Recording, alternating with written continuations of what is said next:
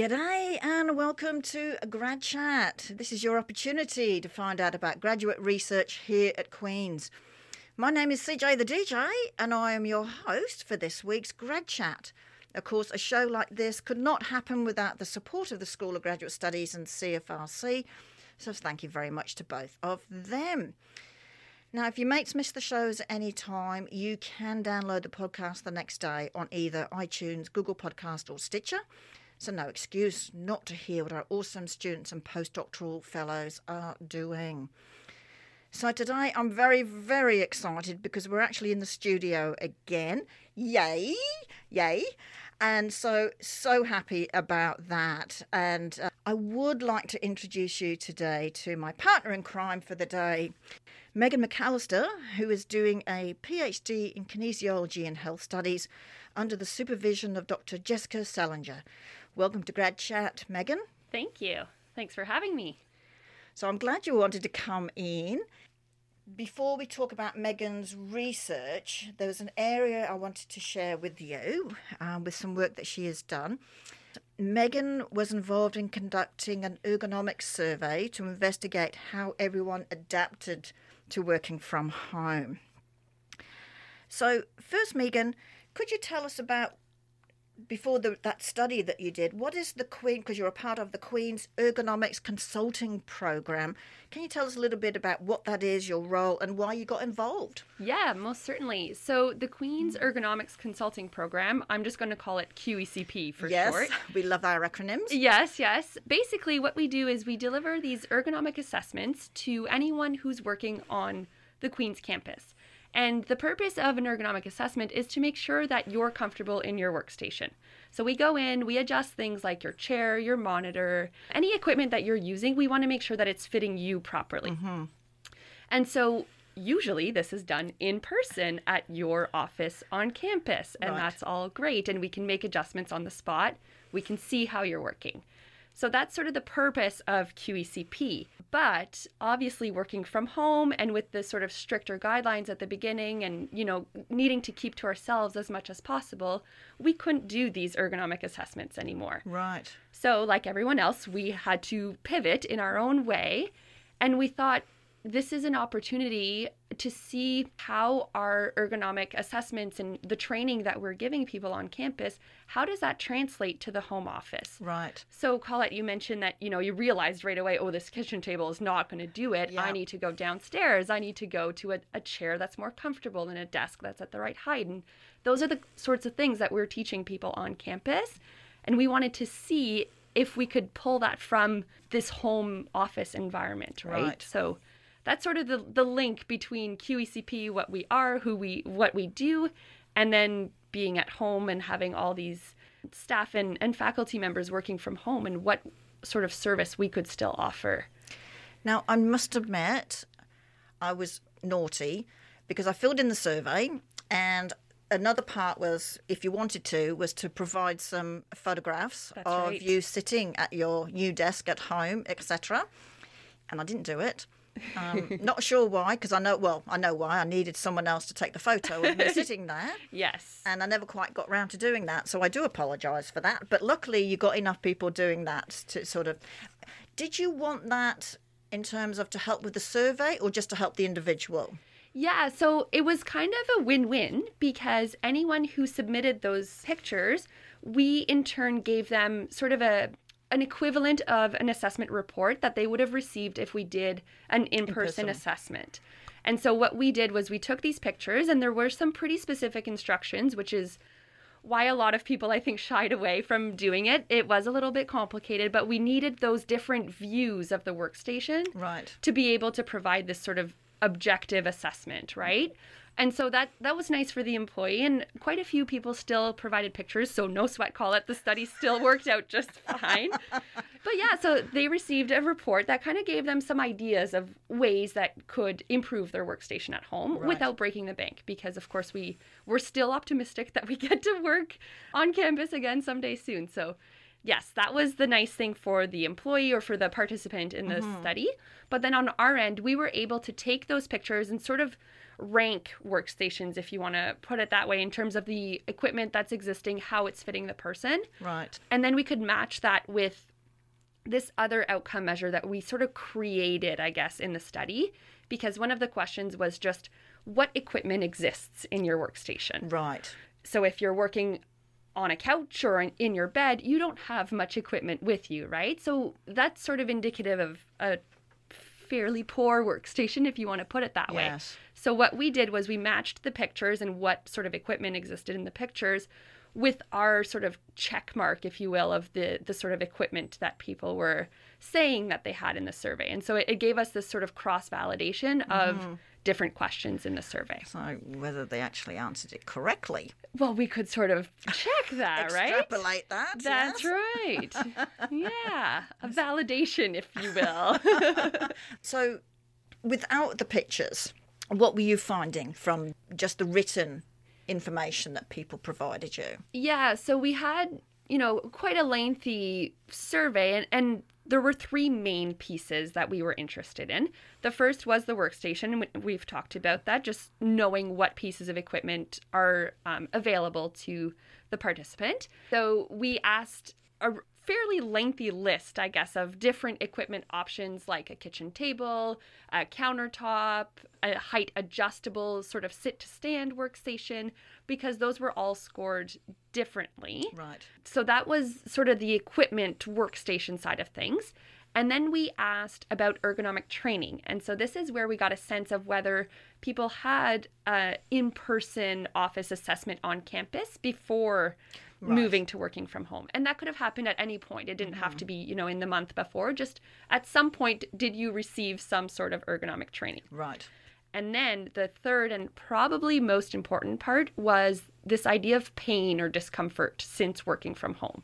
So we were really interested in seeing sort of a pre-post measure. So if you can recall, which is now, a year and a half later, when we sent out the survey, it was much sooner, but when you were working in the office on campus, you would rate your pain in these different body regions from 0 to 100. So low back pain, upper pain. Exactly, yeah. Neck pain, Hands. arm pain. Yeah. We had, I think, something like 30 different body regions that you would just select on this sort of pain map is what you call it.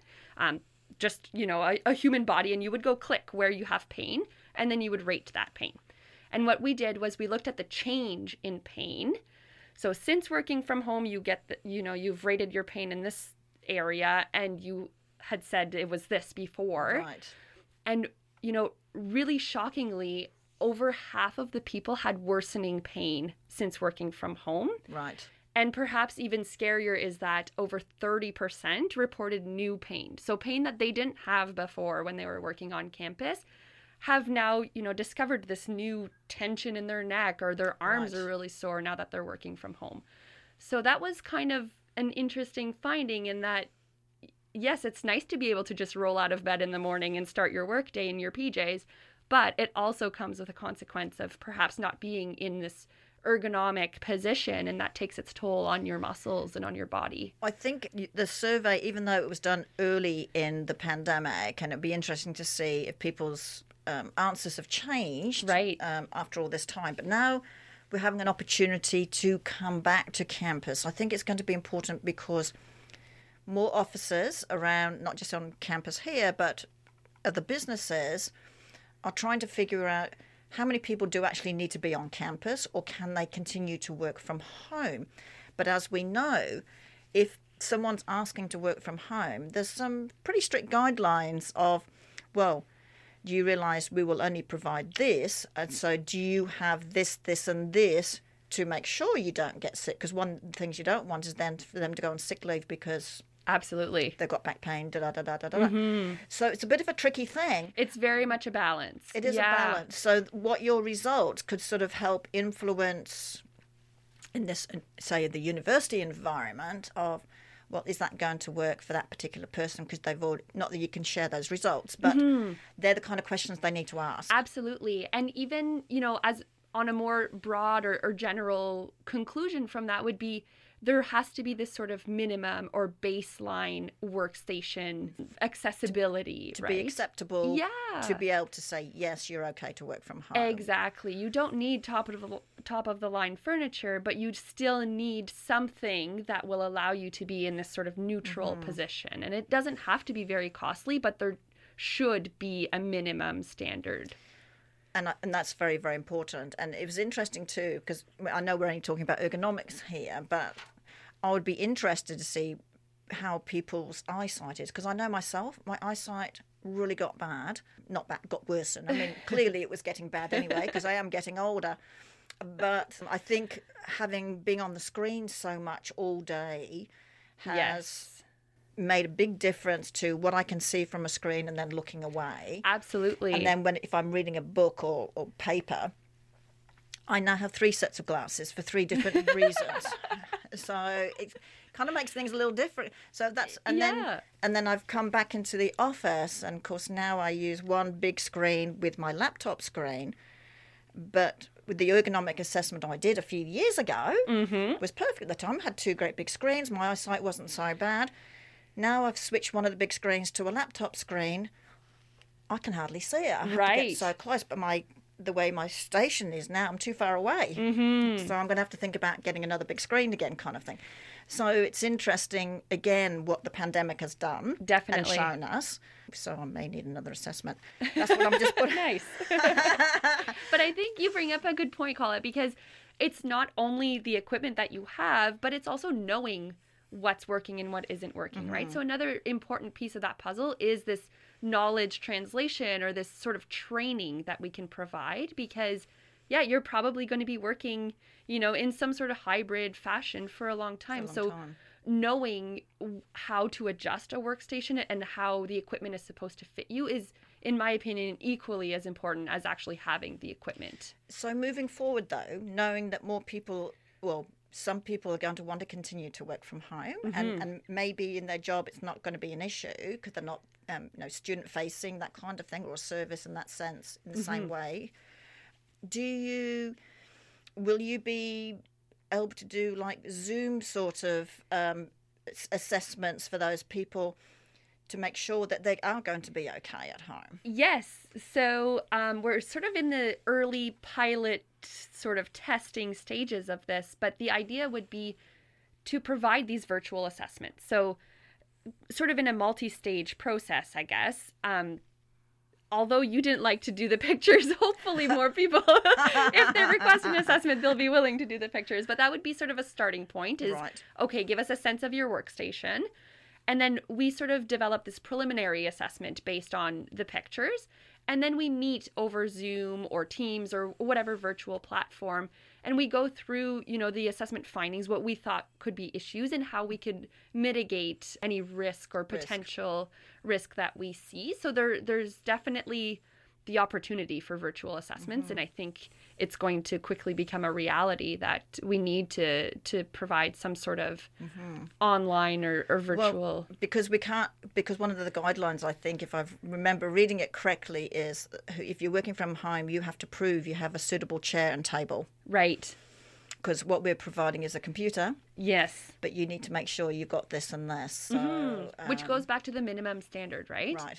And if you don't have that, then I'm not sure who's responsible for it just quite yet, but it needs to show up at some point in the workstation. Yeah. So that was fabulous what you did, and I thought that was a great topic I wanted to bring forward. And of course you got involved in that because you're in the School of Kinesiology and Health Studies, and that's one of the programs that as a grad student you can get involved in. So kudos to you for doing that, because I'm sure you've learnt lots. I have, yes, thank you. And of course your area that you work in is looking at in biomechanics stream of kinesiology, which I love biomechanics. It's very fascinating. When I was back in the day, only bachelor's back in the day.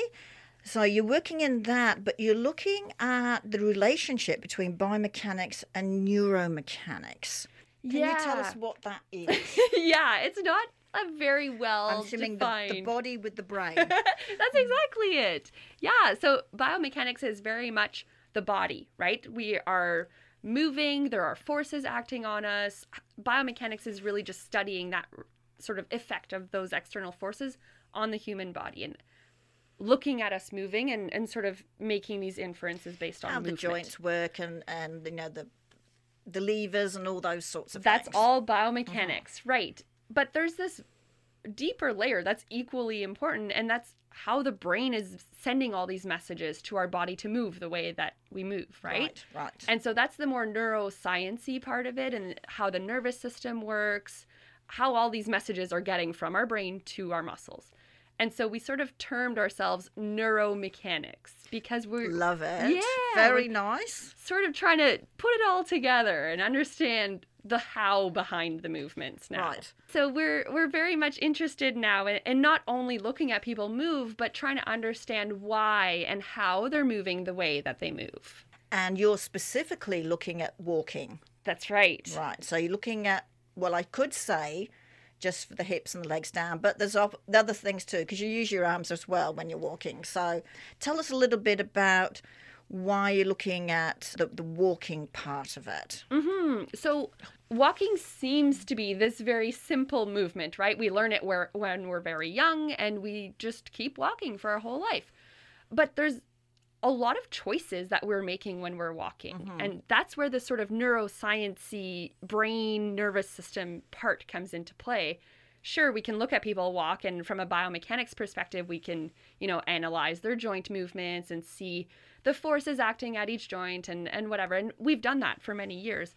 But now we want to see how people are making the choices that they're making. So I walk at a very different speed than you walk, and my step length is very different because my legs are shorter. And the gait is different, right? Yes, exactly. And so the idea in our lab is now to try to understand how we're making those choices. So how our brain is working to choose between these hundreds of thousands of different options to walk the way that we walk. And it seems very simple from the outside, but if you were to break that down and see, if you're walking on ice, if you're walking up a hill, if you're walking down the street, if it's really crowded, you're going to change the way that you walk, whether you know it or not. Mm-hmm. And so the idea is to understand the sort of mechanism, I guess, behind that. So the mechanism not being the fact that you've got stiff joints. It right. could be, what else is having an impact there on your decision, as you said. Yes. It's an unconscious decision, but it is happening. That's right. Yeah, and I think one of the most fascinating things that we've discovered fairly recently,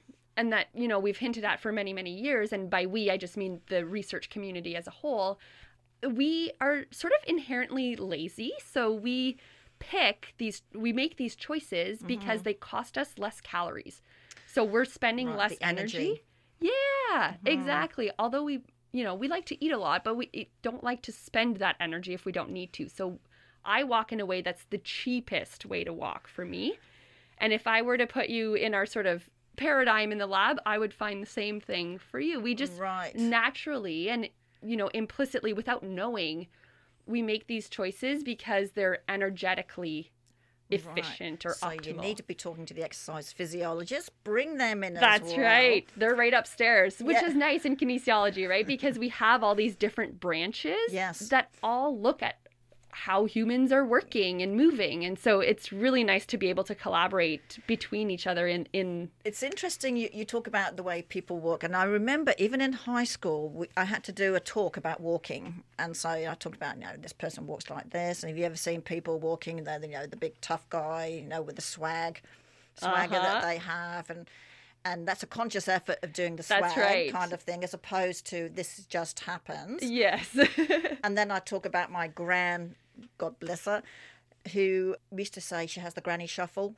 So never really picked up the feet. It was this little shuffle. That's right. See myself doing it now, and I laugh every time I do it because I really, grand, thank you, kind of thing. So it's all these sorts of things that are happening, and some are deliberate. Yes. Like I said, perhaps the swag. Yeah. And some are because of your physiology, your makeup, of how your joint, like I said, whether your joints are working and things like that. Absolutely, yeah. And those are what we think of as different objectives, if you will. So the swagger is a very conscious objective, right? You want to walk that way. And so that comes at a trade-off because I'm willing to bet that swagger walk is not really the energetically optimal way to walk. Not energy right? efficient. No. So they're going to be burning more calories, but they're getting the walk that they want because they're choosing to do that. And so that's still fascinating in the sense that your brain is making those decisions, but it's picking what to prioritize, I guess, in sort of this field of options. And just like your Gran with the shuffle, the goal for that walk was to stay upright, to not fall over, right? And so at that point, speed is not the main goal. It's really to not fall over. So you're going to adjust your steps to make sure that you're well balanced. Right. And it's interesting too when you look at babies. Yeah. In that first year where they're starting to learn, they're really unstable, aren't they, when they're trying to walk. And that's where the arms come out more to try and keep them stable. Yeah. And so, again, is that a conscious effort to put your arms out, or is that the brain that's just told them this is what you need to do? Yeah, exactly. And it's so how are you measuring that part? Because are you looking? Because you'd think you'd have to work with the neuroscience. Yeah, slice the brain and see how everything's or put working. things on little patches on their heads. Yeah, well, we don't do that. Although we very much are open to collaborations. So neuroscience, if you're listening.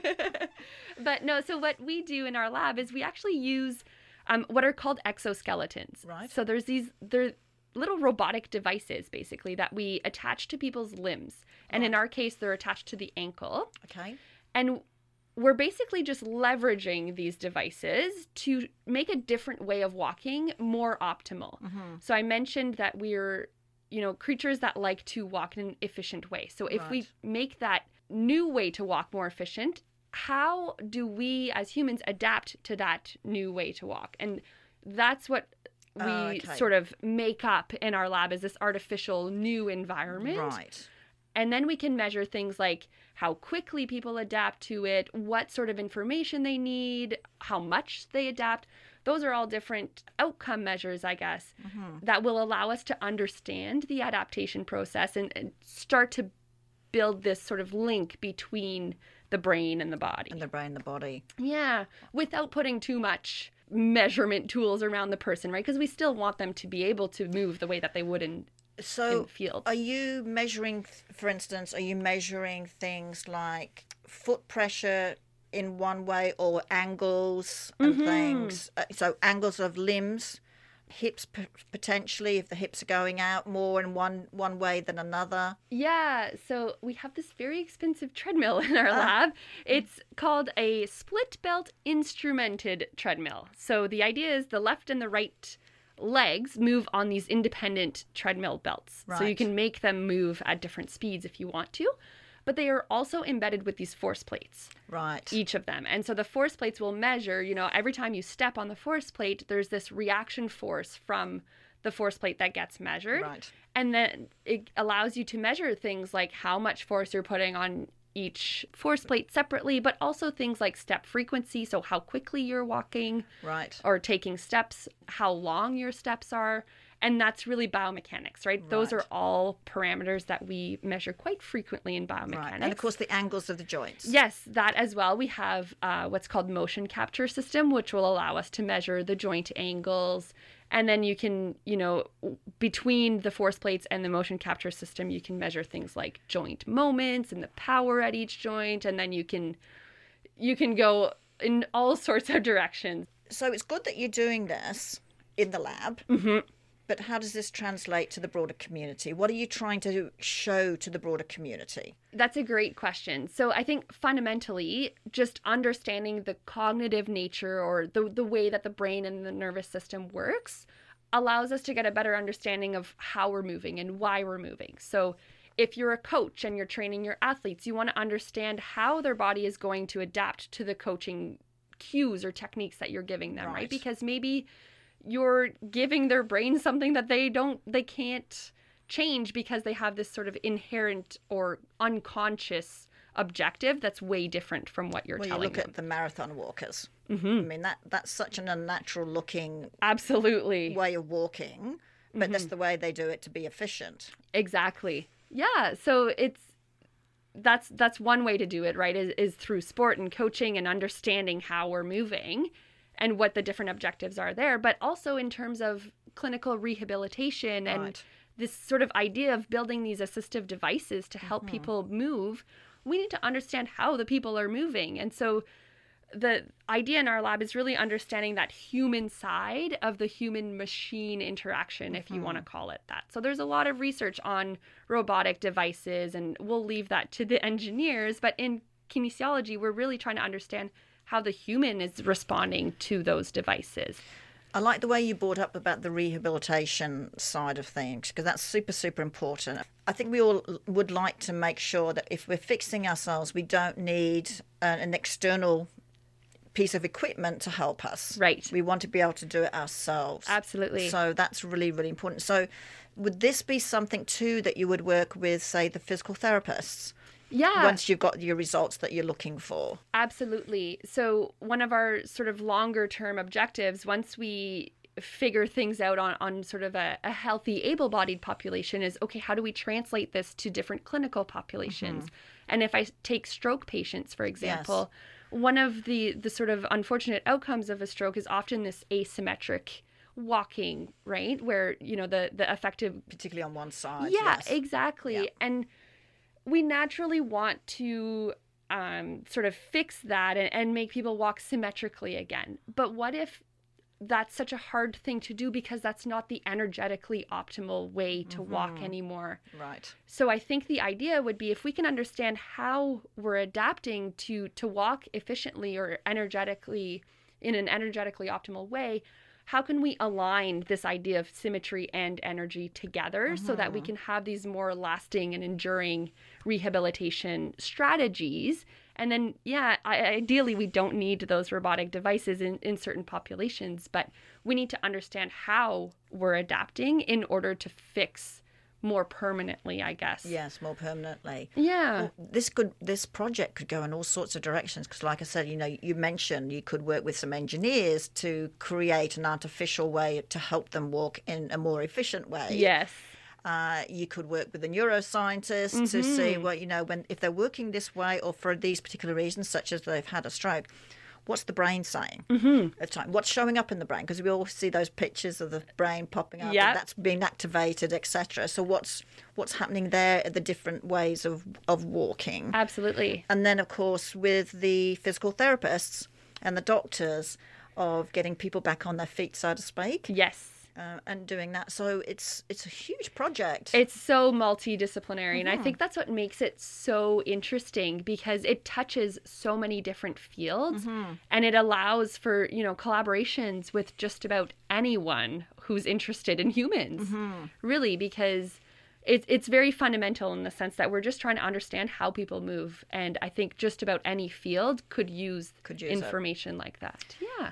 So I guess my last question would be, so how does someone with a background in kinesiology get to work with the robotic exoskeletons? Because I must admit, I do like gadgets and seeing things. So I would be one of those, give me a chance. Absolutely. Yeah, so it's certainly not something that I thought I would get into when I was starting my graduate career in kinesiology. But I think this new field that we call neuromechanics is such a great opportunity for that, because we've sort of figured out, you know, how to measure human movement, but now we need to go beyond that and look at things that we can't necessarily see. And these robotic devices will allow us to use them as tools, right? So on the engineer side, it's important to be able to develop those things and to further, you know, the advancement of the tool itself.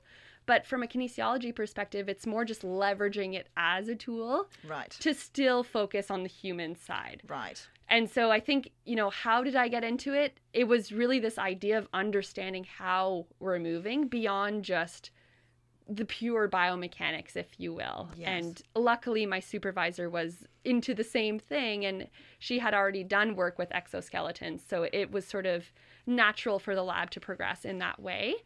But I would say I am not in any means ready to, or by any means ready to just develop an exoskeleton. I'm very far from being an engineer, but I really appreciate that we're able to still leverage those tools. I think what's nice is that, like you mentioned it very clearly, that you're not looking at the gadgets, you're looking at the the person's body, Yes. the natural body. That's right. And I think that's very, very important. And I think one of the other things is important, even though you could use these exoskeletons for lots of different reasons, you're working in an area right now where it's not just to improve sports performance, it's for other things too. Yeah. Because a lot of times it's very easy, and I went to it myself, saying, no, it'd be good for you to see how the marathon walkers, Yep. etc. But it's how this can help the general population. Absolutely. For the most basic of things that we want to be able to do is walk. Yeah. And I It's think such an that's really important good. aspect. Absolutely. I think the impact is beyond just, and not to discredit sport enhancement, and that's a very important thing, but it does touch the broader community, I think, in terms of clinical rehabilitation, in terms of just being independent and being able to walk, right? I think that's a very important piece. Well, you're doing some amazing work, Thank you. both in your both in your robotic exoskeleton lab, as well as what you're doing with the ergonomic group, the Yes. QECP. That's right. So thank you very much for coming on the show and explaining all that to us, both sections, both vital for what we're trying to do moving forward. Thank you. And so really appreciate that. So thank you for that. Hope you had a lot of fun doing it. I had so much fun. Thank you so much for having me on the air and being able to do it in person. It was a great experience. See, again, in person. Yes. Masks on. Masks are still on, yes. But we're getting there. So thank you very much for that. So that's it, everyone. Another week of Grad Chat sadly comes to an end. So don't forget, you can download this show tomorrow from either iTunes, Google Podcast, or Stitcher. Just type in Grad Chat. Until next week, this is CJ the DJ signing off with a big hooray.